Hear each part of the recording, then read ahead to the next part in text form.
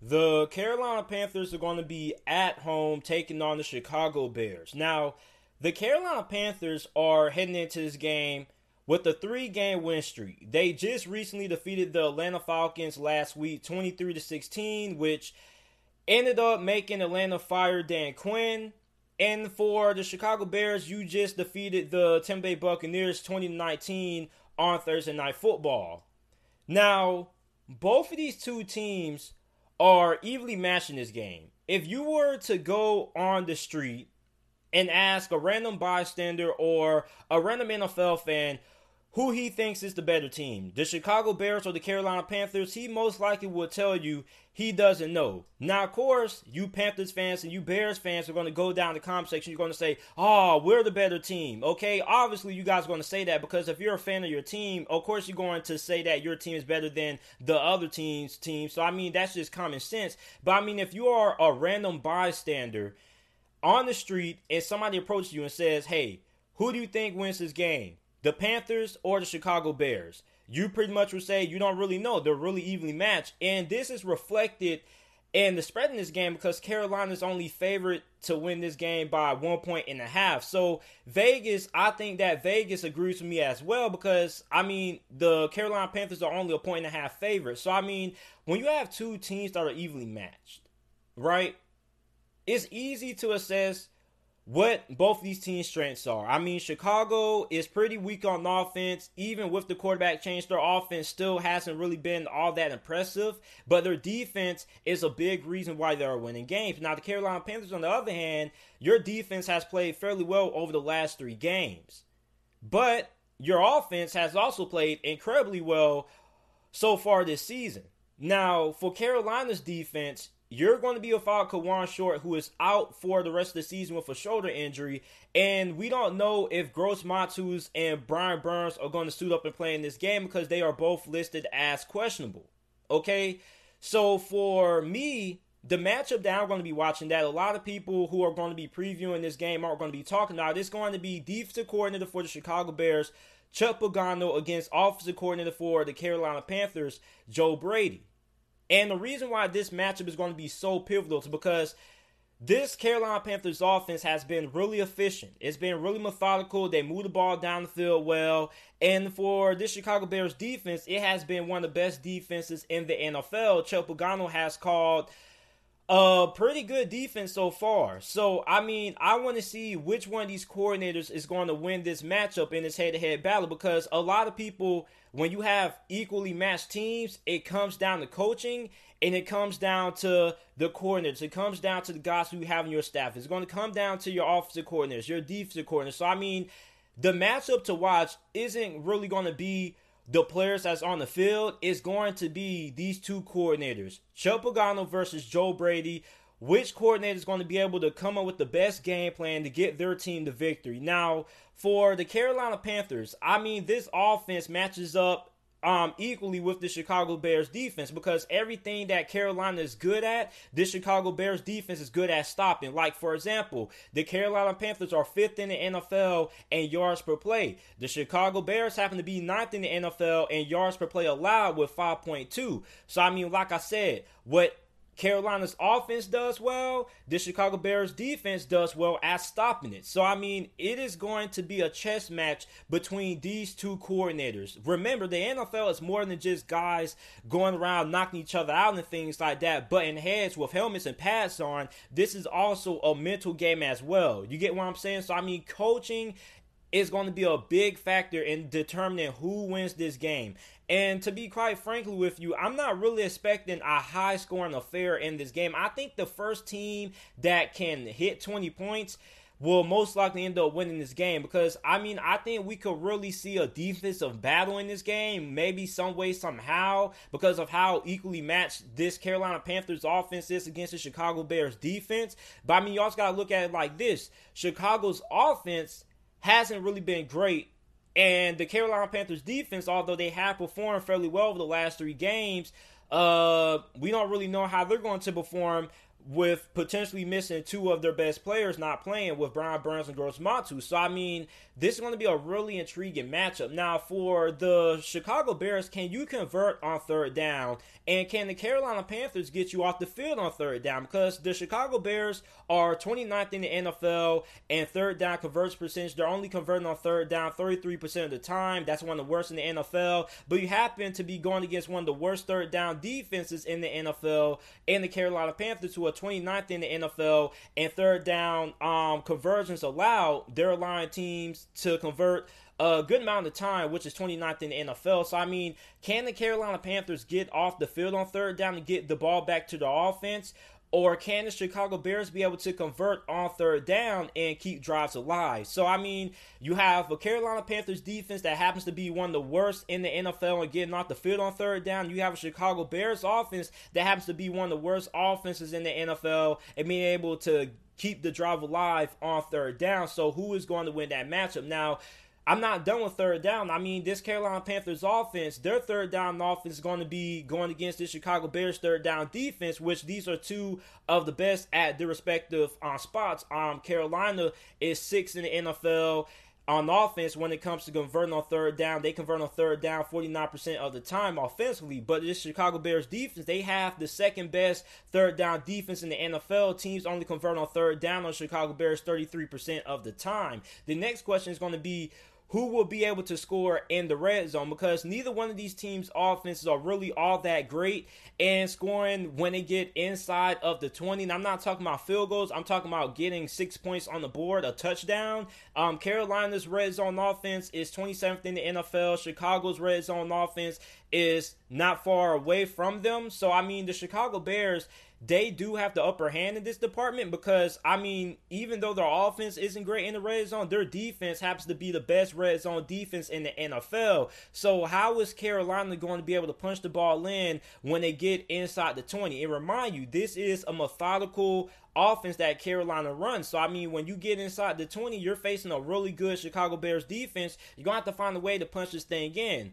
And another thing for this Chicago Bears defense is going to be, can they take away the big plays that happens when these wide receivers get the ball in their hands? Because I think that the Carolina Panthers have the best or the second best wide receiver position when it comes to being able to get YAC yardage. If you guys don't know what YAC is, it's an abbreviation for yards after catch. They have a lot of wide receivers on this team that can take a 5-yard pass or a 5-yard dump off from Teddy Bridgewater and take it to the house for a touchdown, such as Robbie Anderson, who happens to be top 5 in the NFL in receiving yards. You also have Curtis Samuel, who we don't know if he's going to play in this game. I think he was listed as questionable. You also have DJ Moore. So, I mean, you have a plethora of wide receivers for Carolina that can take a dump off or a 5-yard slant or whatever and take it to the house. So if you're Chicago, you're so good in not allowing teams to really have a lot of those big chunk plays because you're only allowing 5.2 yards per play, which happens to be one of the best in the NFL.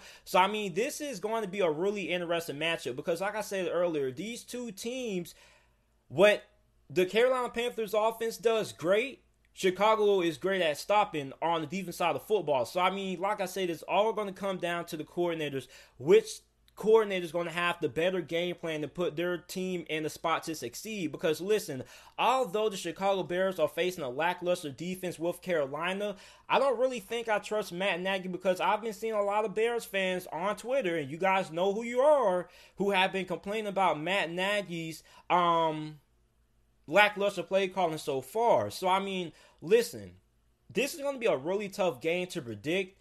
I'm still going to have to side with the Chicago Bears because I think that despite the fact that their offense isn't great, their defense is going to be able to stop this Carolina Panthers offense. And I think that with this defense being able to stop Carolina's offense, they're going to put this Chicago Bears offense in good spots to succeed. And the big part of who's going to win this game is going to be who's going to be able to win this field position battle. So, I mean, this is a toss-up game. You can really flip a coin to the side, but I got to go with Chicago, man. I think their defense is going to be the reason why they win this game. And you got Carolina's defense, who, although they have played better than what they started out the season playing, I mean, I still don't really have a lot of confidence in. So, I mean, although Chicago's offense isn't great, I think that they could take advantage of a Carolina Panthers young defense. So, I'm going to give Chicago the victory here. I think Chicago wins this game 20-17 is my final score prediction in this game. I'm going to take the Chicago Bears with the victory. The Indianapolis Colts are going to be a 7.5 point favorite at home against the Cincinnati Bengals. Now, last week, it was tough sledding for Joe Burrow and the Bengals last week as they got crushed by the Baltimore Ravens 27-3. And when I say crush, I mean that literally. I mean, Joe Burrow got sacked 7 times against Baltimore. And I've watched every single Cincinnati Bengals game because I have Joe Burrow as my QB1 on fantasy football. And I mean, that pretty much has to be the worst performance Cincinnati has had offensively the whole entire season. I mean, what could have went wrong went all wrong, totally wrong against Baltimore last week, man, because Joe Burrow was getting crushed. He had a couple of fumbles. I mean, the defense, I mean, everything just went wrong for Cincinnati. Now, for the Indianapolis Colts, you were defeated 32-23 by the Cleveland Browns. And the reason why the Colts lost that game was because Phillip Rivers, and I've been saying this ever since week 1 of the NFL season, that if the Colts have to rely on Phillip Rivers to win the game for them and they don't have the run game going, their likelihood of winning isn't going to be all that great. Because I said, listen, as long as Indianapolis is running the football and keeping the ball out of Phillip Rivers' hands, they're going to be able to win a lot of games. But if you have to rely on Phillip Rivers to win the game for you and he has to throw the ball more than 30 times, I mean, your likelihood of winning goes down the drain, because with Phillip Rivers, when you put the ball in his hands and you ask him to win the game for you, he's going to turn the football over. And we saw that last week. He threw 2 interceptions. And the Indianapolis Colts only had 68 rushing yards as a team. So, I mean, the Colts were not able to run the football. Phillip Rivers had to win the game for the Colts, and the Colts lost.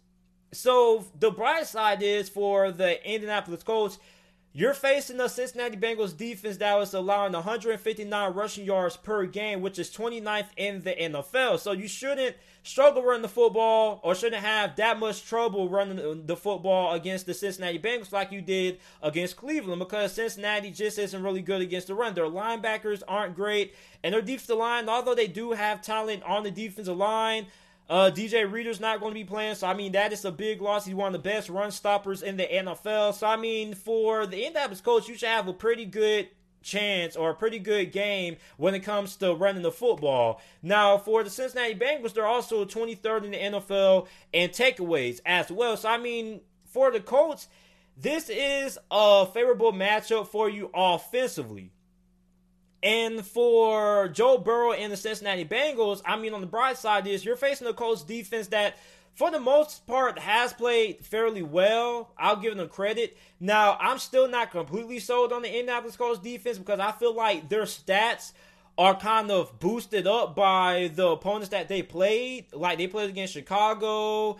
Even though Chicago beat Tom Brady, it still wasn't, the Chicago Bears offense still isn't all that great. They played against the New York Jets. So, I mean, it's easy for your defense to look good when you're playing against those teams that have struggling offenses. But, I mean, we saw what happened when they were playing against a good offense and the Cleveland Browns. So, I mean, hey, if the Bengals are going to win this game, I mean, this is a favorable matchup. Now, Indianapolis secondary has been a lot better than what I expected it to be. Xavier Rhodes has kind of had like a bounce back year of sorts.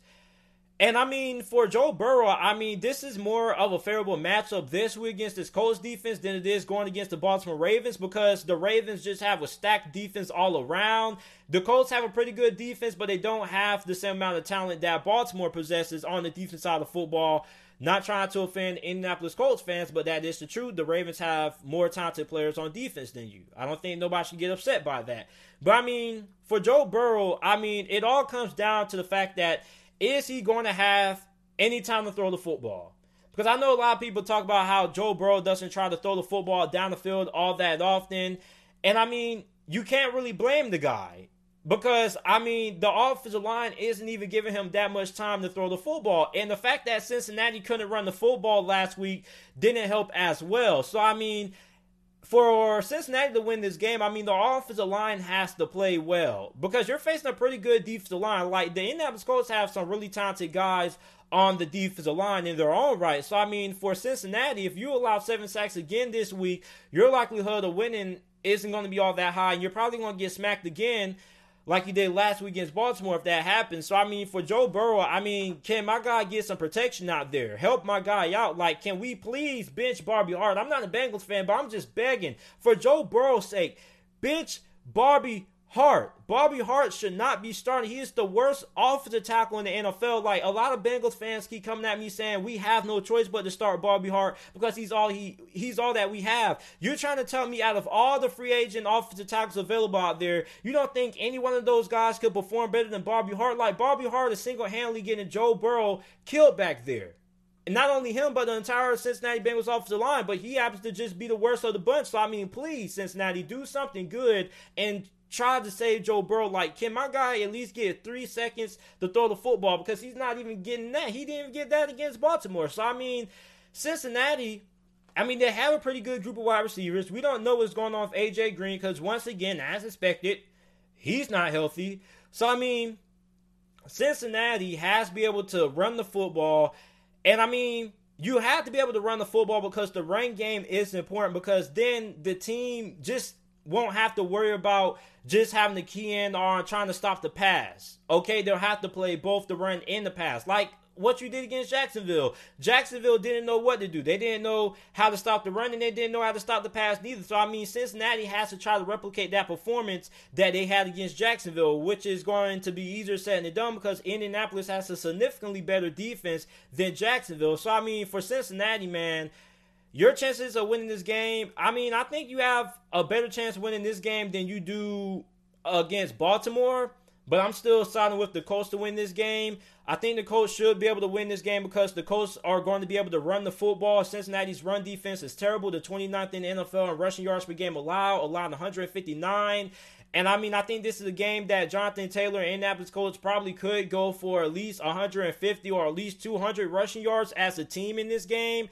And for the Bengals, man, I mean, I think that they're going to have a better showing offensively than they did last week. I don't think they're going to put up 3 points against the Colts, but I just think that the Colts are just a way better team than the Cincinnati Bengals. Will Cincinnati be able to pull off the upset? I mean, I think it's possible if they're able to stop the run, but I mean, they haven't really been able to stop the run all this season. So, I mean, I got to take Indianapolis to get the victory here. I'm taking Indianapolis 24-17 is my final score prediction in this game. I'm taking the Colts. I'm hoping that Joe Burrow and Cincinnati can pull off the upset because I have Joe Burrow as my QB1. I don't really trust Justin Herbert, but it looks like I might have to start. Well, I can't even start Justin Herbert this week because I believe that the Chargers have a bye. So, I mean, I have Joe Burrow needs to have a good game. I'm rooting for the Bengals to win this game. I'm rooting for Joe Burrow to have a good performance because I'm trying to win my fantasy game this week because right now I'm 1-3-1. So, I think it's really important for Cincinnati to get this win because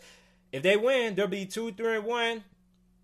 That'll be a good step in the right direction. And if they lose, I mean, it'll just be another loss. They'll be 1-4-1. So I think Cincinnati needs this from a confidence standpoint. And I mean, I think the Colts will win this game, but I do think this is a game that Cincinnati does have a pretty above average chance of pulling off the upset. The Cleveland Browns are traveling on the road to Heinz Field to take on the Pittsburgh Steelers. The Steelers are going into this game as a 3.5-point favorite. And for the Steelers, this is a really big game. Okay, and the reason why this is a big game for the Steelers is because you have a lot of people out there that are saying that the Steelers need to win this game to prove that they are a good team because a lot of people keep saying that the Pittsburgh Steelers have not played anybody. Okay, you played the Texans, you played the Giants, you played the Broncos, you played the Eagles. Apparently, people still are not sold on the Steelers. And here's what I have to say to those people who believe that the Steelers are not a good team. Okay, you don't have to beat all of the best teams in the NFL to prove that you are a good team.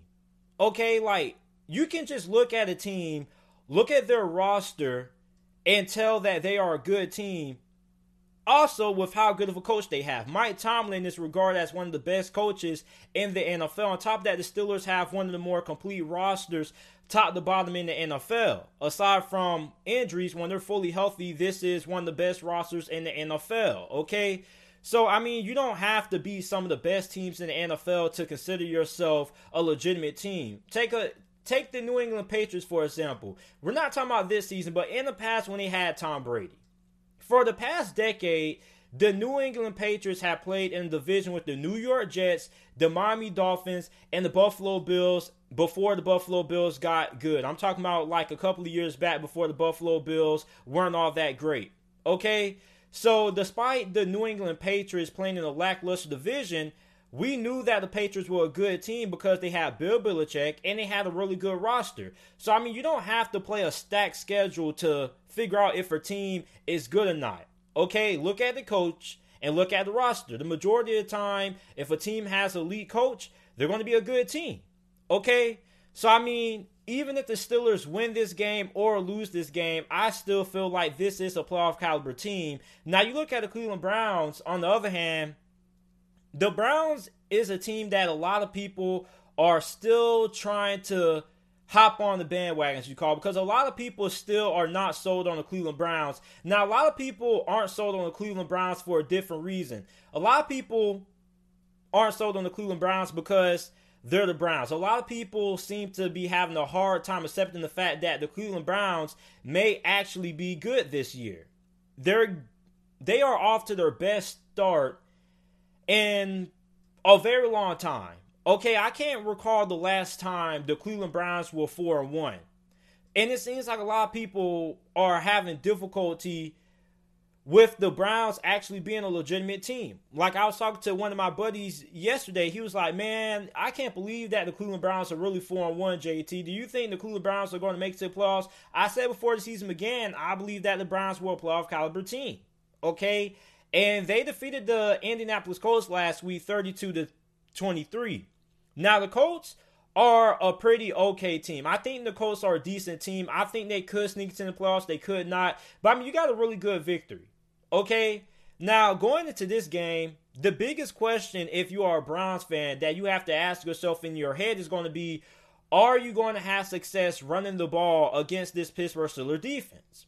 Because the Steelers have been one of the best teams in the NFL when it comes to stopping the run. Now, last week against Philadelphia, in the game that they won 38-29, Miles Sanders broke off like a big 74-yard touchdown, and after that, he didn't really see an ounce of daylight after. So, I mean, the Steelers' defensive line is one of the best defensive lines in the NFL when it comes to getting pressure on the quarterback and stopping the run. So, if the Browns cannot run the football in this game, you're going to play right into the hands of the Pittsburgh Steelers, because the Pittsburgh Steelers is one of the best pass rushing teams in the NFL. And when you drop back to throw the football against Pittsburgh, you're going to tee off TJ Watt, Cam Hayward, and Pittsburgh's going to have the opportunity to force turnovers when you look at Baker Mayfield. Now, Baker Mayfield has played solid this year, but he is pretty inconsistent because he does turn the football over a good amount if you have to rely on him too much to win the game for you. So if the Browns cannot run the football against the Pittsburgh Steelers in this game, then Baker Mayfield is going to have to carry this Browns team on his back. And if he has to throw the ball more than 30 times, 40 times against his Pittsburgh Steelers defense, I think that we could see a 2-turnover game from Baker Mayfield. And when you give the Steelers defense turnovers, you're giving the ball back to this Pittsburgh Steelers offense that has been playing fairly well so far this year. So, I mean, will Baker Mayfield be able to take care of the football? Because he had 2 interceptions against the Colts. So, I mean, if you're a Browns fan, that has to be in your head. Now, for the Pittsburgh Steelers, the matchup to watch in this game is going to be the Pittsburgh Steelers defensive line versus the offensive line of the Cleveland Browns. Now, the Cleveland Browns are 5th in the NFL in sacks allowed. They're only allowing 1.4 sacks per game, which is really good. That's top 5 in the NFL. And you can tell how improved this offensive line is compared to last year, because the Cleveland Browns spent a lot of money in free agency and a lot of capital in the draft improving this offensive line. You drafted Jedrick Willis in this past year's NFL draft. You also pick up Jack Conklin as well. So, I mean, this offensive line for Cleveland has played fairly well. And we're going to see how this offensive line does against this Pittsburgh Steelers defensive line. Now, for the Pittsburgh Steelers, this is the best offensive line you have faced up to this point of the season. The Steelers have went against Philadelphia. Their offensive line hasn't been good. You went against the Houston Texans. We don't need to talk about how bad their offensive line is. And the New York Giants and Denver Broncos, their offensive lines aren't really all that great neither. So, I mean, the Steelers are going to get tested in this game. Now, the Steelers are averaging 5 sacks per game, which is the most in the NFL. So, I mean, this Steelers defensive line, if they're not getting pressure on Baker Mayfield and they're not playing well, then the question has to be this Pittsburgh Steelers secondary. Now, Steven Nelson has been the best defensive back on this Steelers team so far this season. Okay, now Minkah Fitzpatrick he hasn't played like he did last year. Okay, his play has kind of dropped compared to the level that he was playing at last year when he first got traded to the Pittsburgh Steelers from the Miami Dolphins. Then you got Joe Hayden. Joe Hayden has been pretty shaky also. So Steven Nelson has been the best defensive back on this Steelers team so far. And if you're a Steelers fan, you have to wonder, how is the secondary going to perform against the Cleveland Browns?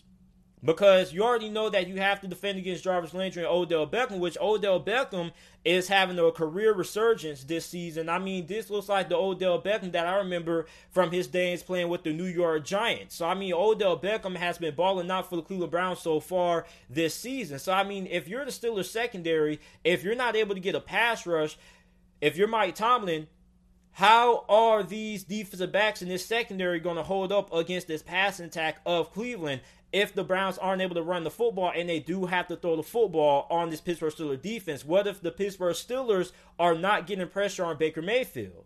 Okay? So, I mean, I'm looking and keep my eyes on how this Pittsburgh Steelers secondary is going to perform. And for the Cleveland Browns on defense, I mean, you got a pretty good defensive line yourself. Now, your defensive line isn't as good as Pittsburgh, but it's pretty solid. Especially with Myles Garrett, who looks like he could be in the running for Defensive Player of the Year once again this season. And for the Browns, you have to limit the big plays from the passing game in this Pittsburgh Steelers offense, because Big Ben, I believe that Big Ben is like second or number one in the NFL and like passing completions for more than 20 yards or something like that. He also has the most longest touchdown passes and things like that. I don't know, some kind of crazy stat like that. So, I mean, if you're the Cleveland Browns, you need to make sure that you're able to keep everything in front of you, because this is a big play offense. And a lot of people had questions about Big Ben's ability to throw the football downfield going into the season, and Big Ben has been proving the naysayers wrong, because Chase Claypool has been the best wide receiver on the Steelers team so far this year. You also have to worry about Juju Smith-Schuster. Also, don't sleep on James Washington. And the Cleveland Browns are going to be without cornerback Greedy Williams, who is not expected to play in this game. So I want to see how this Browns secondary is going to match up against this Pittsburgh Steelers secondary. So overall, the team I'm going to take to win this game, I'm going with Pittsburgh to win this game, and I think that they cover the 3.5. And the reason why I think Pittsburgh wins this game is because I don't think Cleveland can come out here and run the football, but I don't know if Baker Mayfield is going to play a mistake-free game, okay? And even if Baker Mayfield isn't throwing the football all that much, you have a guy in Baker Mayfield who is pretty turnover prone. He turns the football over a pretty good bit, and you're facing a defense that is really stingy and really good at creating turnovers. So we have a quarterback that turns the football over a lot, going against a defense that is very good at creating turnovers themselves.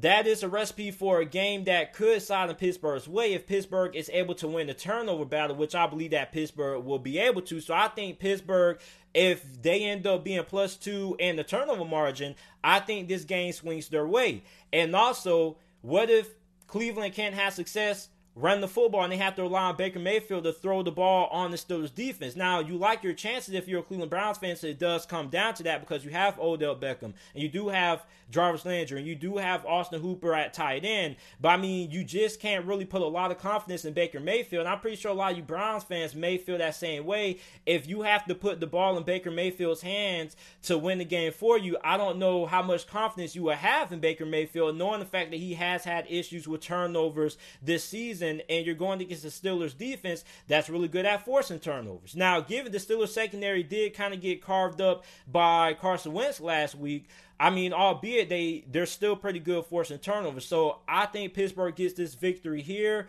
I think the Steelers win this game 28-24 is my final score prediction in this game. The Detroit Lions are 3.5-point favorites to win on the road against the Jacksonville Jaguars coming off of a bye week.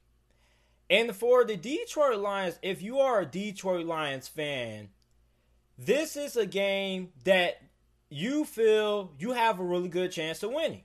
Because Jacksonville, right now, they're really banged up. They're going to be potentially without 3 of their best players on defense not playing in this game. Josh Allen, their best pass rusher, Miles Jack, one of their best linebackers, and CJ Henderson. We don't really know if they're going to be able to play in this game. And Jacksonville's secondary has struggled a lot over the last couple of weeks. And when you look at the Detroit Lions offense with Kenny Galladay, Marvin Jones, and Matthew Stafford at quarterback, I think that if you are a Lions fan, you have to be pretty confident in the matchup of your offense going against the Jacksonville Jaguars defense that has struggled to do anything right. I mean, they can't stop the run. They can't stop the pass. I mean, you saw what happened a couple of weeks when they went against Cincinnati led by Joe Burrow. I mean, the Bengals were able to do whatever they wanted to do. Joe Mixon had a career day against Jacksonville Jaguars. He went off. Joe Burrow was playing very well. Then you saw what happened last week against the Houston Texans. I mean, the Houston Texans offense, which has been struggling for pretty much the whole entire NFL season, was finally able to get things to click last week against the Jacksonville Jaguars. So the Jacksonville Jaguars defense hasn't been good. The secondary hasn't been good. The run defense hasn't been good. So, I mean, for Detroit, you should be able to come in against Jacksonville on the road and be able to do some damage offensively. Now, my question with the Detroit Lions doesn't lie with how good is this Detroit Lions offense going to be against the Jacksonville Jaguars. My question is going to be, is this Detroit Lions defense going to show up? Because you're facing a Jacksonville Jaguars offense that it's no pushover, okay? Like, I know the Jacksonville Jaguars may not have a star-studded offense with a lot of superstars, but this is an offense that is capable of putting up 28 points if you do allow them to. And I think the big key for Detroit to win this game is stopping halfback James Robinson. James Robinson, to me, may be the best player on this Jacksonville Jaguars offense. Now, some people may agree with me. Some people may disagree with me. Some people may say DJ Chark. Some people may say Laviska Shenault. But I think that James Robinson is the best player on this Jacksonville Jaguars team because in terms of what he's able to do, not only just running the football, but catching the ball out of the backfield as well. And if you're Detroit, you need to be able to take him away because Gardner Minshew loves to throw those little dump off passes to him and easily pick up around 3-4 yards. So if you're Detroit, you need to take James Robinson out of the game.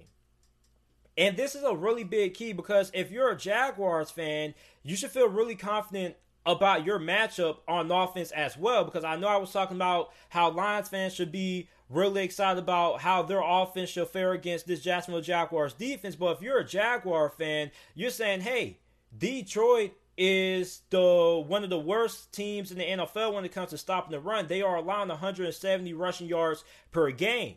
So if you're a Jaguar fan, you should be looking at this as, hey, man, like, we got James Robinson. James Robinson has been one of the best rookies in the NFL. So if you're a Jaguar fan, you should be like, we can get this run game going. If we can get the run game going, then that will help out our defense, because if we're able to run the football effectively, we can control the time of possession, keep their defense on the field, and keep our defense off the field, because your defense has pretty much been your Achilles heel. So can Detroit stop the run?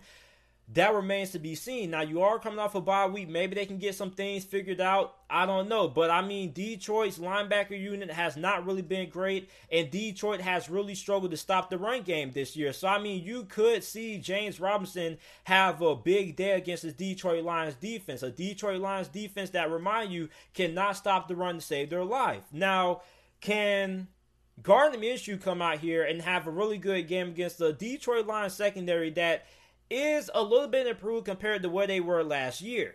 Okay, so I mean, Gardner Minshew has played pretty well this season, but has he played well enough? Because my thing with Gardner Minshew is that I feel like he doesn't throw the ball downfield enough. Okay, and I don't know if that's because he doesn't have the arm strength to do so, but I mean, it seems like Gardner Minshew just checks the ball down a lot instead of trying to throw the ball downfield. So if you are the Detroit Lions, you have to be able to take advantage of that. You have to be able to take away those short intermediate throws, like what I said earlier. Taking away James Robinson. Gardner Minshew loves to check down to James Robinson. That is one of his number one options in the passing game. When it comes, that's his first thing. I swear to you, it seems like the first thing Gardner Minshew does is he looks to see if James Robinson is open so he can throw an easy check down pass, and James Robinson can pick up like 4 or 5 yards. So if you're Detroit, you need to take away everything short. Force Gardner Minshew to beat you throwing the football deep, because I don't really know if Gardner Minshew is going to be able to beat you throwing the football deep, because I haven't really seen Gardner Minshew throw the ball downfield all that often. So if you're Detroit and you're Matt Patricia, which Matt Patricia is a defensive-minded coach, you have to be able to take advantage of that. Force Jacksonville to beat you throwing the football deep versus letting Gardner Minshew be methodical and take those 3-4 yard, check down passes. Because with these Jacksonville Jaguars wide receivers, especially Laviska Shenault, they can take a 3 or 4 yard pass and turn it into like a 15-yard gain. So if you're Detroit, force the Jacksonville Jaguars to throw the football downfield. And for Matt Patricia, I mean, this is a really big game for him, because if the Detroit Lions lose this game, then, I mean, we may see the last of Matt Patricia. And, I mean, Detroit has a really favorable schedule coming up. I mean, you got to play teams like Houston, Minnesota. I mean, they have to play teams that haven't really been all that good this season. So, I mean, if you're Detroit, this is a must-win game. I'm going to take Detroit to get the victory here. They're favored by 3.5 points. I don't know if they're covered that. I think this game may be a little bit closer than that. But I think Detroit should be able to get the victory. 31-30 is my final score prediction in this game. I think this is a game that's going to come down to the last possession. Whichever team has the ball last is who I feel will end up winning this game. And for the Detroit Lions, I mean, with Matthew Stafford the ball in his hands against this Jacksonville Jaguars secondary that hasn't really been good, has surrendered a lot of yards lately, I mean, I think that Detroit should win this game. Now, if Detroit loses this game, which they do have a good chance of doing, because, this is the Detroit Lions that we're talking about, I mean, I would not be surprised. But, I mean, Detroit, based on the injuries that Jacksonville has suffered on defense, they're probably going to be without their best pass rusher in Josh Allen. We don't know if he's going to play. Miles Jack, we don't know if he's going to play. And C.J. Henderson. So, I mean, Detroit has a very winnable matchup here. And a lot of things are tilted in their advantage. The only thing that I really have a big question mark in terms of Detroit is going to be their ability to stop James Robinson and the run game for Jacksonville, because they're allowing 170 rushing yards per game. So, I mean, I don't know, but I'm taking Detroit to win. 31-30 is my final score prediction. I'm taking the Lions. The Denver Broncos are going to be taking on the New England Patriots. Now, hopefully this game does not get pushed back any further, because I'm really excited about watching these two teams play. Now, based on a couple of articles that I've been reading, Drew Lock is expected to play in this game, along with tight end Noah Fant. Now, for the New England Patriots, and a couple of articles I've read concerning if Cam Newton will play in this game, a lot of people have a lot of confidence that Cam Newton will be able to play in this game. But nothing is really 100% set in stone. But a lot of people have a lot of faith and a lot of confidence that Cam Newton will be able to suit up and play in this game against Denver. So for the Denver Broncos, I mean, I have two big questions. The first one is going to be, can they stop this rushing attack of New England?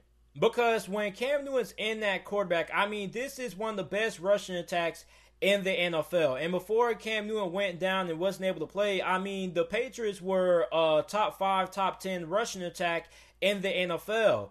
And I mean, for Denver, you're pretty solid against the run. You're 13th in the NFL and rushing yards per game allowed 109 rushing yards per game, which is pretty good, top 15. So how is this Denver Broncos defense going to be able to stop this running game of Cam Newton and this good trio of halfbacks that the New England Patriots possess, especially when the Patriots get inside of the red zone? Because the Patriots have pretty much been unstoppable when they get inside the red zone with Cam Newton, with his ability to use his legs, throw the football. He can also hand the football off as well. So it's really hard to stop the New England Patriots when they get inside the red zone. So, I mean, how is Vic Fangio going to try the game plan to stop this New England Patriots run game? Now, the second thing that I'm going to be watching, which is why I'm so excited about watching this game, is going to be the matchup of Drew Lock versus this New England Patriots defense.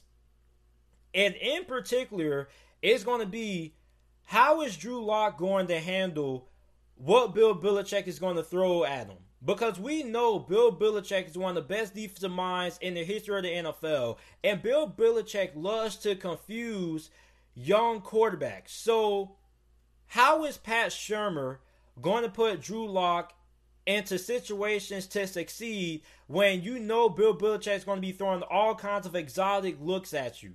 So I want to see how is Drew Lock going to perform coming off an injury against this New England Patriots defense and what Bill Belichick is going to throw at him, because Bill Belichick is going to throw a lot of things at Drew Lock because we know Bill Belichick loves to confuse these young quarterbacks. So, I mean, I'm really intrigued in seeing this matchup. A lot of people aren't really going to be talking about this matchup. Like, when a lot of people are breaking down this game, they're going to say, oh, is Cam Newton going to play? Oh, is Drew Lock going to play? Okay, which team's going to win? Blah, blah, blah, because they're better. Like, no, a lot of people need to take a deeper dive into this game and look at the matchup.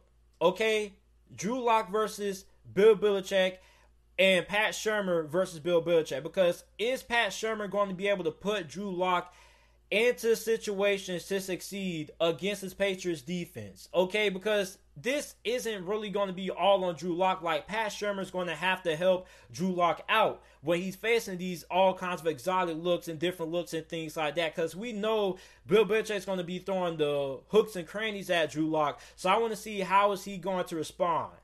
Now, for the New England Patriots, how are you going to stop Noah Fant? Because we know that the New England Patriots, what they do best is they take away your best player on offense. And for the Denver Broncos, their best player on the offense so far has been Noah Fant. So if you take away Noah Fant, Jerry Jeudy is most likely going to have to step up. Okay? And Jerry Jeudy may have a tough task ahead of him, because he's going to be facing J.C. Jackson. And J.C. Jackson has been pretty good this year. And maybe Stephon Gilmore is able to play in this game. So I want to see what's going to happen if the New England Patriots are able to take away Noah Fant, because Noah Fant has pretty much been the primary target or the best target that the Denver Broncos have had in the passing game so far. Now, I know a lot of Denver Broncos fans may get triggered by that, and I'm not trying to be disrespectful. I'm just saying that Noah Fant has been the best and the most reliable option in the passing game for Denver. So how is Jerry Jeudy going to fare in this game? Because he's facing a pretty good secondary with J.C. Jackson or Stephon Gilmore if he's able to play in this game. So, I mean, I want to see what he does in this game, because he's going to have a really big game if the Denver Broncos are looking to pull off the victory. So, I mean, this is a really interesting game.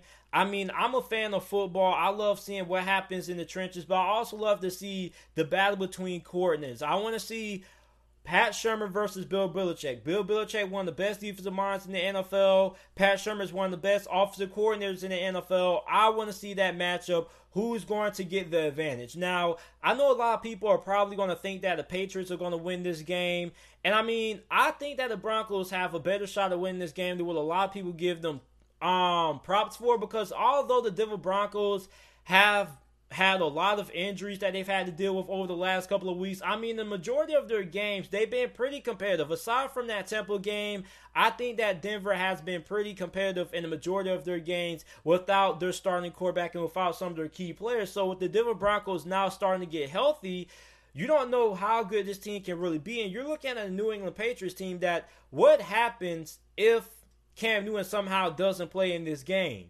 Okay, if Cam Newton doesn't play in this game, you have to make the choice between Jarrett Stidham and Brian Hoyer. Okay, and we saw what happened last time those two guys took the field. I mean, it was a turnover fest.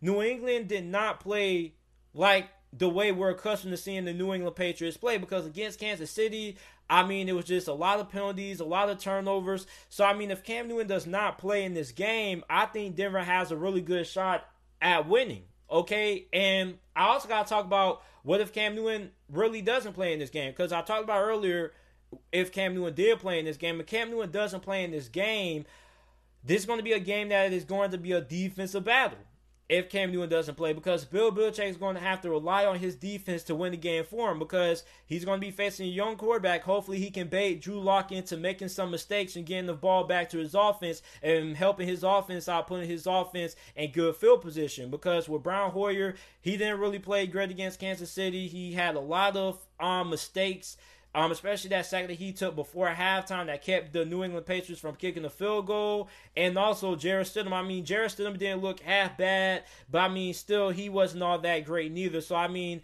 if you're the New England Patriots and you're a New England Patriots fan, you're crossing your fingers and praying to God that Cam Newton is going to be able to play in this game.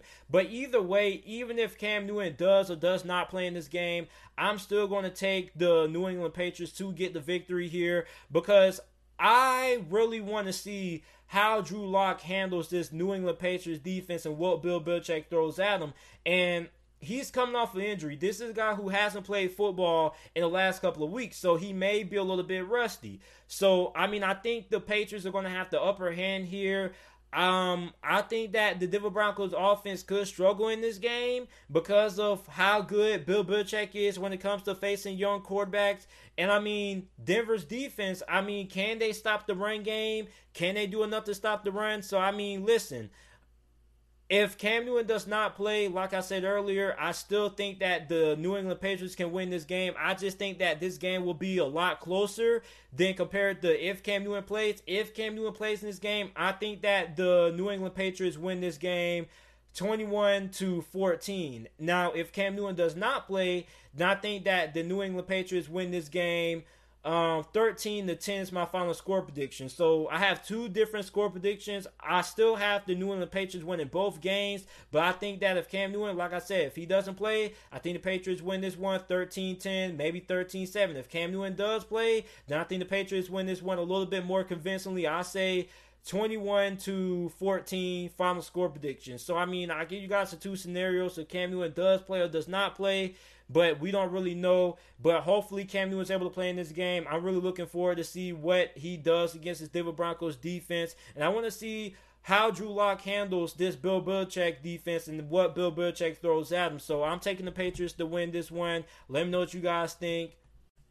The Los Angeles Rams are going to be taking on the San Francisco 49ers.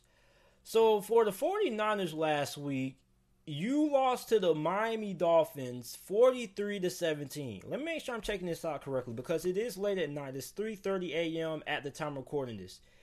Yeah, I'm reading this correctly. So the Miami Dolphins defeated the 49ers 43-17. And I mean, I only got three words to say.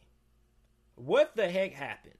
I mean, I'm still trying to figure out how were the Miami Dolphins able to hang 43 points on the San Francisco 49ers.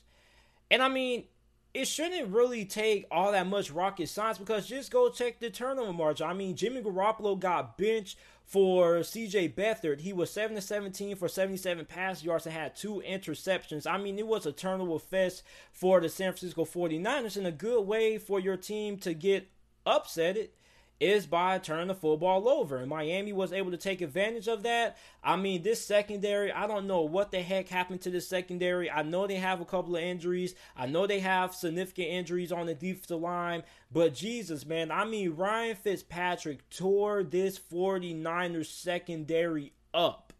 He had 350 pass yards, 3 touchdowns, was averaging 12 yards per pass. I mean, the 49ers, man, they have a lot of things that they have to get correct. And I understand that the 49ers are having a lot of injuries that they have to deal with. But in my opinion, I think that they have one of the best coaching staffs in the NFL. And when you have good coaches, your coaches, depending on how good your coaching staff is, should be able to still be able to win games despite not having their best players because of how good they are when it comes to strategy and game planning. So, I mean, the 49ers rushed for over 100 yards in their loss against the Miami Dolphins. And normally when the 49ers run for over 100 yards in the game, they don't really lose all that often. So, I mean, they got dominated by the Miami Dolphins. And, I mean, you're facing an LA Rams team right now that is clicking on all cylinders, offensively and defensively, because they put on a defensive clinic against Washington last week. So, I mean, for the 49ers, man,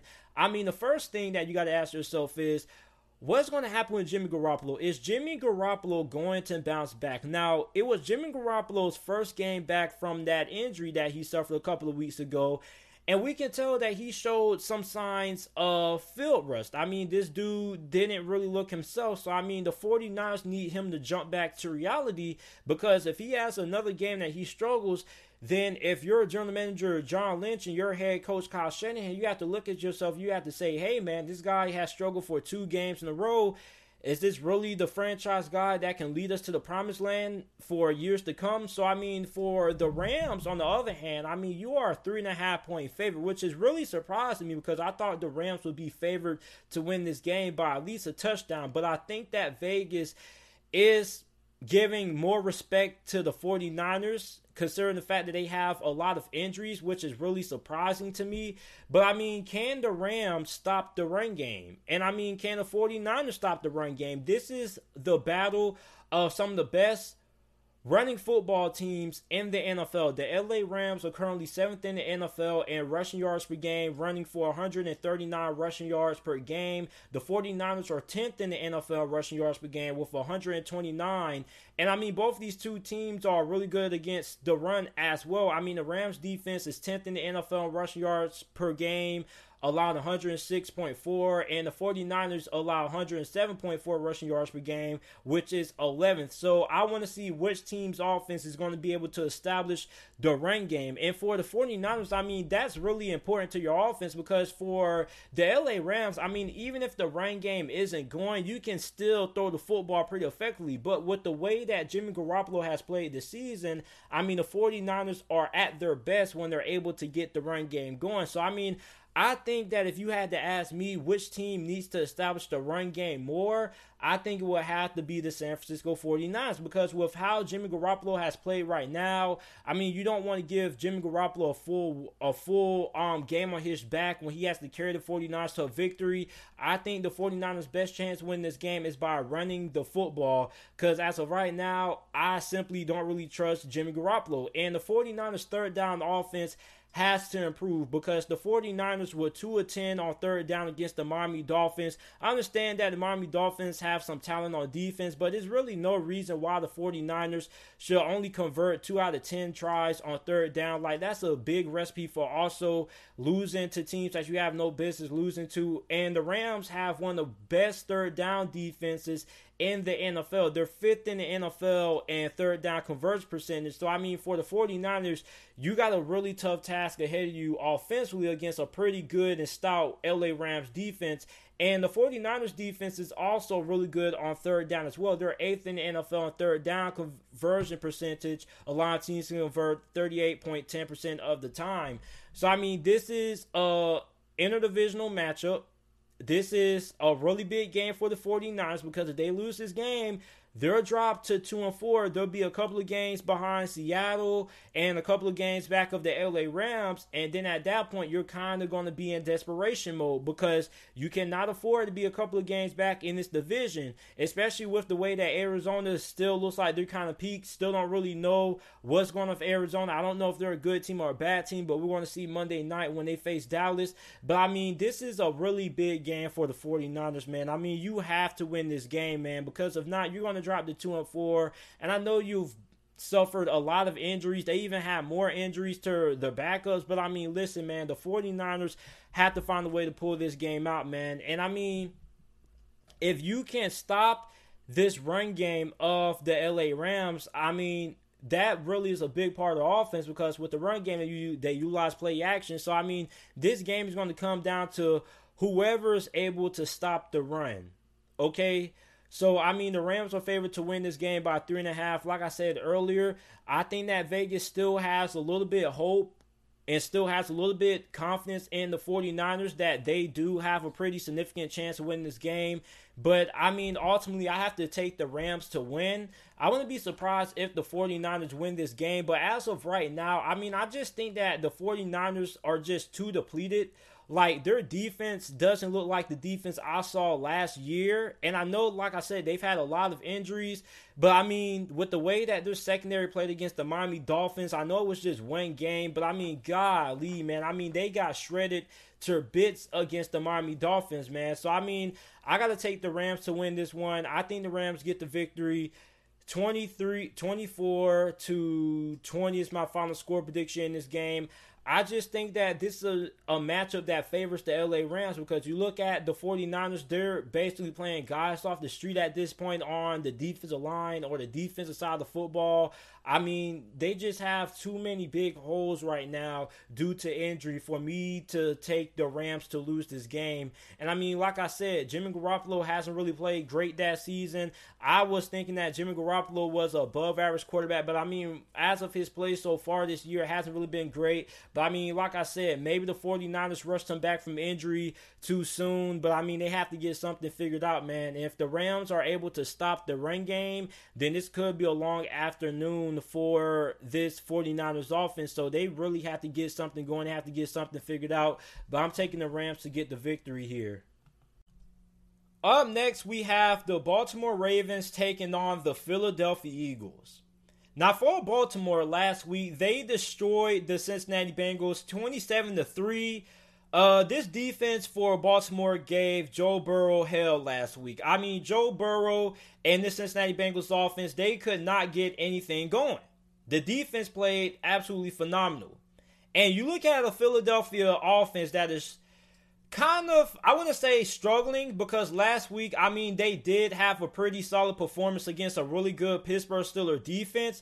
But I mean, this offensive line is still not great. They still don't really have a lot of depth and a lot of talent at the wide receiver position. Now, Fulgham went off last week against Pittsburgh. Is he going to be able to repeat that performance again this week? I don't know because this Baltimore Ravens secondary has been playing really well. A lot of people are making the argument that Marlon Humphrey could be in the running for Defensive Player of the Year.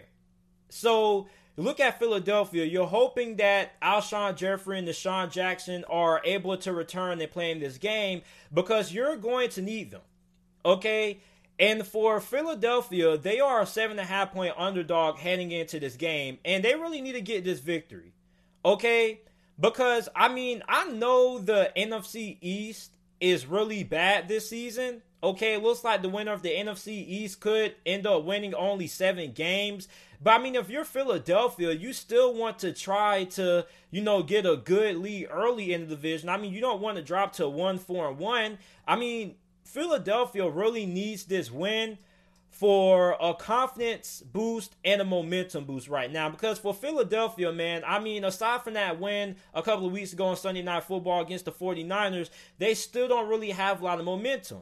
Okay? And we don't even know if Darius Slay's going to play in this game neither, man. So, I mean, injuries have really took their toll on Philadelphia. And, I mean, for the Eagles to win, Miles Sanders has to get going. Okay? The Eagles are at their best when they are giving Miles Sanders the football and Miles Sanders is making plays. Now, last week, Miles Sanders had a big 70-something yard touchdown against the Pittsburgh Steelers. And after that, he didn't really see much daylight since. So, I mean, if the Eagles want to have a chance winning this game, they're going to have to be able to run the football on Baltimore, which is going to be easier said than done because when you look at how this offensive line has played and you look at how good Baltimore's defensive line is, I mean, this doesn't really look like a favorable matchup from a perspective of Philadelphia's offensive line going head-to-head with Baltimore's defensive line. You would give Baltimore's defensive line a really big edge in that department there. But, I mean, one thing that Philadelphia does have going for them is this Baltimore Ravens offense. Now, I've seen a lot of Ravens fans kind of voice their concerns about this Ravens offense over the last couple of weeks. Now, a lot of Ravens fans I don't think they're being heavily critical of the offense, but what they are saying is that this offense can improve. Okay? And if you're a Ravens fan, I think the majority of you guys watching this will pretty much agree with me. This doesn't really look like the same offense that we saw last year. Okay? And I mean, I believe somebody had a quote about Harbaugh saying that, teams are throwing different looks at them or something like that. I don't remember if that's true or not. But I mean, when you look at this Ravens offense, this isn't the Ravens offense that I remember last season. Okay, this is a Ravens offense that is kind of not putting up the yardage that they were last season from a passing standpoint. And I'm not saying Lamar Jackson has regressed anything like that. I'm just saying that this offense looked a lot better last year than what it does this season. So maybe teams have kind of figured out how to stop this offense. And if you're a Philadelphia Eagles fan, I mean, that votes well for you because your defense hasn't really played all that great neither. I mean, your defense allowed 4 touchdowns to a rookie last week in Chase Claypool. So, I mean, this defense for Philadelphia has a lot of issues as well. But, I mean, you look at the Baltimore Ravens offense right now, if you're Philadelphia, you have to be able to try to find a way to stop this rushing attack for Baltimore and force Baltimore to beat you through the air. Okay? Because regardless of what Ravens fans may say, okay, this isn't the same passing attack that Baltimore had last year back in 2019. Okay, this is a Baltimore Ravens passing game that right now is not that potent. I don't even think they had 200 yards passing against Cincinnati last week. Okay, and I mean, I'm not saying that Baltimore has to throw the ball over 200 yards every single game and things like that. I'm just saying that this passing game for Baltimore has looked a little bit suspect at times this year. And if you're Philadelphia, you have to kind of be able to take advantage of that. So, I mean, for Philadelphia, the biggest thing is going to be, can you get off the field on third down? Because the Pittsburgh Steelers were 11 of 15 converting on third down. And that was a large reason why the Steelers won that game, because their defense could not get off the field. And for the Philadelphia Eagles, I mean, if you want to win this game, you have to be able to get off the field on third down. And that's going to be really hard to do when you're facing the Baltimore Ravens, because there's just so many weapons that you have to worry about on the offensive side of the football when it comes to Baltimore. Okay, you got to worry about Marquise Brown. You got to worry about Mark Andrews. You have to worry about the rushing ability of Lamar Jackson, also on Mark Ingram, J.K. Dobbins. So, I mean, it is a lot of weapons that you have to worry about when it comes to trying to get the Baltimore Ravens off the field on third down. But the key for Philadelphia to getting off the field on third down is making sure that they are in third and long situations. Okay, you can't allow Baltimore to be in 3rd and 3, 3rd and 2, 3rd and 4 situations, because they're going to convert the majority of the time. So if you're Philadelphia, you have to put Baltimore in a situation that during like a 3rd and 6 or 3rd and 7, okay, and kind of take out that ability to run the football, because that's what Baltimore's strength is, okay? So that goes back to my earlier point of Philadelphia having to force Baltimore to throw the football, put Baltimore in spots that, 3rd and 3, 3rd and 4, you're probably not going to get off the field, because Baltimore is going to have that aspect of running the football there. So, I mean, if you're Philadelphia, you need to put the Baltimore Ravens in as many passing situations as possible, okay? Because it's no way Baltimore is going to try to run the football on 3rd and 7 or 3rd and 8 unless it's just Lamar Jackson having a big scramble or something like that. But, I mean, if you're Philadelphia, you have to find some way to get off the field on third down. Now, I was just giving a suggestion there. I'm just saying Philadelphia has to find a way to get off the field on third down, because that third down defense last week against Pittsburgh, 11 to 15, that's not really going to cut it. And the last thing is going to be, can the Philadelphia Eagles protect Carson Wentz? Because Carson Wentz got sacked 5 times last week against the Pittsburgh Steelers. Okay? And I mean, the offensive line hasn't played great. This pretty much has been the worst performance I've seen from the Philadelphia Eagles offensive line in the last couple of seasons. And you're looking at the Baltimore Ravens team that is coming off a 7-sack performance against Cincinnati, whose offensive line has also had their fair share of struggles. So, I mean, if you are a Philadelphia Eagles fan, you have to have a lot of concern about how your offense matches up against this Baltimore Ravens defense, unless you have Deshaun Jackson or Alshon Jeffrey come back and play in this game. But at the end of the day, even if you do have those guys at wide receiver, your offensive line still hasn't really been all that good. So I'm taking Baltimore to get the win here. I think Baltimore wins this game 31-27. to 20.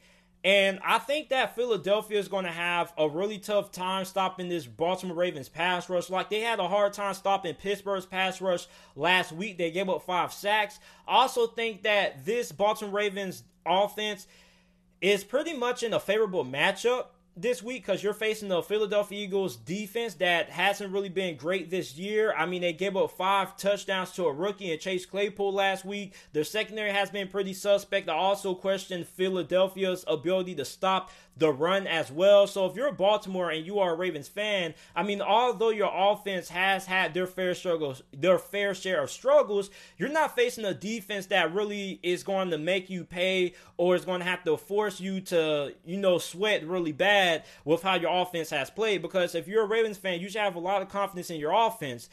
If you're a Ravens fan, if you were facing the Pittsburgh Steelers with the way that your offense has played over the last couple of weeks, then you should be concerned. But I mean, you're looking at the Philadelphia Eagles team that their defense is missing their best coverage guy in Darius Slay. He's questionable to play in this game. We don't know if he's going to play at all. And this Philadelphia Eagles team, man, like this defense surrendered 5 touchdowns to a rookie last week, man. So I mean, for Philadelphia, on the defense side of the end of the football, it doesn't really look all that pretty. So I think Baltimore should be able to pull off the victory here. We have the Falcons versus the Minnesota Vikings up next. The Minnesota Vikings are coming into this game as a 3.5-point favorite. And I mean, if you're a Vikings fan, man, like, I feel really bad for you guys. Because that loss to Seattle, I know it had to be absolutely devastating. I mean, Seattle converted on 4th down twice that drive. I mean, you had the big 4th and long play to DK Metcalf. Then you had the 4th and goal touchdown to seal the game for Seattle. I mean, golly, man. I mean, I just feel for Minnesota Vikings fan right now, man, because you guys are going through a lot of pain right now. But on the bright side, you're going to be facing the Atlanta Falcons, who are 0-5. And the Atlanta Falcons were defeated by the Carolina Panthers last week, 23-16, which ended up being Dan Quinn's last game as the head coach for the Atlanta Falcons. The ownership ended up firing him. They ended up cleaning the house, basically. They even got rid of the special teams coordinator, and they had promoted defensive coordinator Raheem Morris to interim head coach.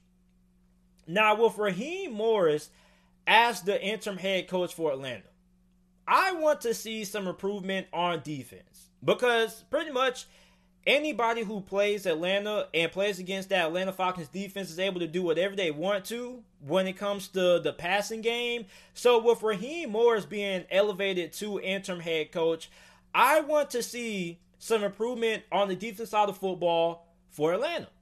Because Raheem Morris was a defensive coordinator, so he is a defensive-minded coach. Therefore, the strength of Atlanta's team should be their defense as of right now. Now, obviously, we know their offense is pretty much the best part of their team, but so far, over the last 2 weeks, their offense has kind of stalled a little bit.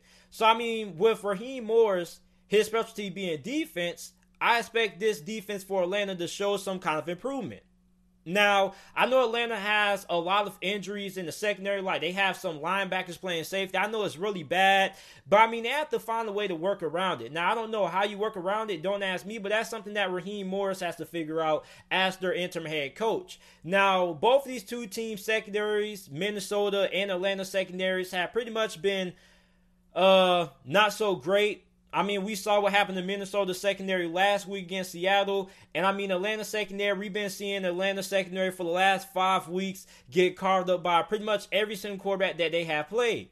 So, I mean, which secondary is going to step up in this game and make some plays? Now, Minnesota secondary might have a little bit of an advantage in this game because Matt Ryan kind of hasn't really been playing all that great. He didn't play good against Green Bay. He didn't play good against the Carolina Panthers, which the Carolina Panthers, their defense isn't all that great, so I thought that could be a favorable matchup that Matt Ryan would have had a bounce-back game against, but obviously Matt Ryan is showing some signs of regression, which leads the next question is going to be, what is going to be the long-term future for Matt Ryan with Atlanta? So, I mean, you're looking at the Minnesota Vikings secondary right now that's on the Atlanta Falcons offense that hasn't really been playing all that great, okay? And then if you're the Atlanta Falcons, you're looking at a young secondary that still has a lot of work and a lot of improvements that have to be made. Now, can the Atlanta Falcons score in the red zone is going to be the big question, because the Minnesota Vikings are 5th in the NFL in red zone defense, and the Atlanta Falcons are 26th in the NFL and being able to score touchdowns in the red zone. The 26th in red zone offense, only scoring touchdowns 52% of the time. So for Atlanta, I mean, you have to be able to score in the red zone if you want to win this game. Now, Todd Gurley has came on for Atlanta over the last 2 weeks. Now, I'm figuring that the reason why Atlanta has been so reliant on the run game has been because their passing game hasn't really been all that effective. And I mean, this is the first time in a long time that I've actually seen Atlanta put some commitment into running the football. And a lot of Atlanta Falcons fans are probably going to say, well, JT, we have no choice but to run the football. And I mean, listen, if Atlanta was running the football this way the first 3 games of the season like they are now, I mean, they pretty much could have a better record than what they have right now, because for Atlanta, I think it's in their best interest to continue to run the football with Todd Gurley and all the other halfbacks that they have on this roster, because listen, this defense for Atlanta has been absolutely terrible. You can't trust this defense for nothing. So, I mean, I think it would be in Atlanta's best interest to continue to run the football with Todd Gurley, keep the opposing team's defense on the field as long as possible, and keep your defense off the field as long as humanly possible, and try to choose some of that time off the clock.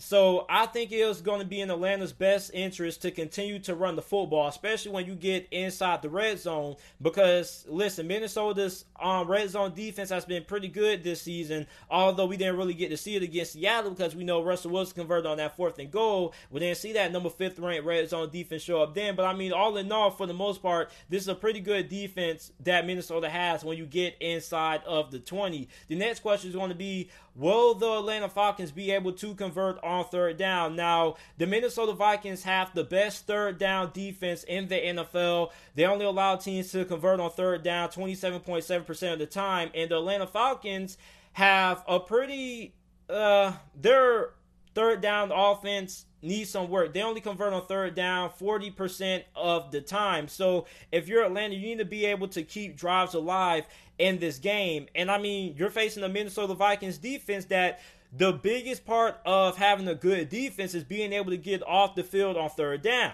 Now, for Minnesota, I mean, your secondary has been kind of shaky, okay? So, I mean, you're looking at Atlanta Falcons team that can throw the football if you do get an opportunity. So, I want to see how this defense is going to handle Atlanta's offense on 3rd down. So, I mean, for Atlanta, man, and Minnesota, this is a game that I feel both of these two teams are pretty evenly matched. We don't really know if Dalvin Cook is going to play in this game or not. But, I mean, Alexander Mattison is more than capable of handling the workload at RB1 for Minnesota if Dalvin Cook isn't ready to go in this game. I'm taking Minnesota to get this victory here. For Minnesota, I mean, you showed a lot of promise against Seattle. I mean, your defense played a really good first half. And, I mean, for Minnesota, I mean, if it wasn't for Russell Wilson being Russell Wilson and doing Russell Wilson-like things, you pretty much could have won that game. And right now, you're looking at Atlanta Falcons offense that has been struggling, which is something that we haven't really been accustomed to seeing out of Atlanta over the last couple of years, because Atlanta, the strong part of their team, despite how bad the defense may play, has always been their offense, but their offense just hasn't really looked the same over the last couple of weeks. So if you're Minnesota, I mean, this should be a pretty favorable matchup. Mike Zimmer is probably going to dial up a lot of blitzes in this game, and he's pretty much going to try to get pressure on Matt Ryan. So I think Minnesota pulls off this game and pulls off this victory, I'm going to say 24-17 is going to be my final score prediction in this game. I'm going to take Minnesota with the victory. Washington versus the New York Giants. Believe it or not, this is a really big game for both of these two teams, because whoever wins this game, they're going to be right into the thick of things in terms of winning this NFC East division, which to the most part has been really terrible. And I know it may sound crazy if you're a Giants fan, you're listening to this, because you're like, wow, so you're telling me if the New York Giants win this game, at 1-5, we still have a chance to win the division? Yes, you do if you're able to win this game. And for Washington, I mean, if you win this game, you'll be 2-4. You'll be right into the thick of things yourself. So, I mean, when you look at how bad this division has been, this is a good opportunity for both of these two teams to try to get a victory and try to find some way, somehow, to win this division. Because I think that this division is up for grabs. I think that anybody can win it. It all depends on who gets hot at the right time. So, the Giants, surprisingly, are favored to win this game by 3 points. Now, that's a little bit of a shocker to me because I was thinking coming in that Washington would be favored. But, I mean, I think that Vegas and the odds makers in Vegas believe that the New York Giants are a better team than Washington because the New York Giants actually have a pulse on offense. Meanwhile, you have Washington, on the other hand, I mean, they haven't scored more than 20 points ever since week 1 against Philadelphia, which was the last time they actually got a win. So, I mean, right now, Washington's offense is on life support right now. Like, the doctors have already tried to give Washington the shock treatment. Their shock treatment was by benching Dwayne Haskins and starting Kyle Allen. And, I mean, we didn't really see all that much improvement then. Now, Kyle Allen did have to leave the game last week in the loss to the LA Rams, which they ended up putting in Alex Smith. And he ended up finishing out the game for him. But Ron Rivera has said that Kyle Allen is going to be the starting quarterback heading into this game.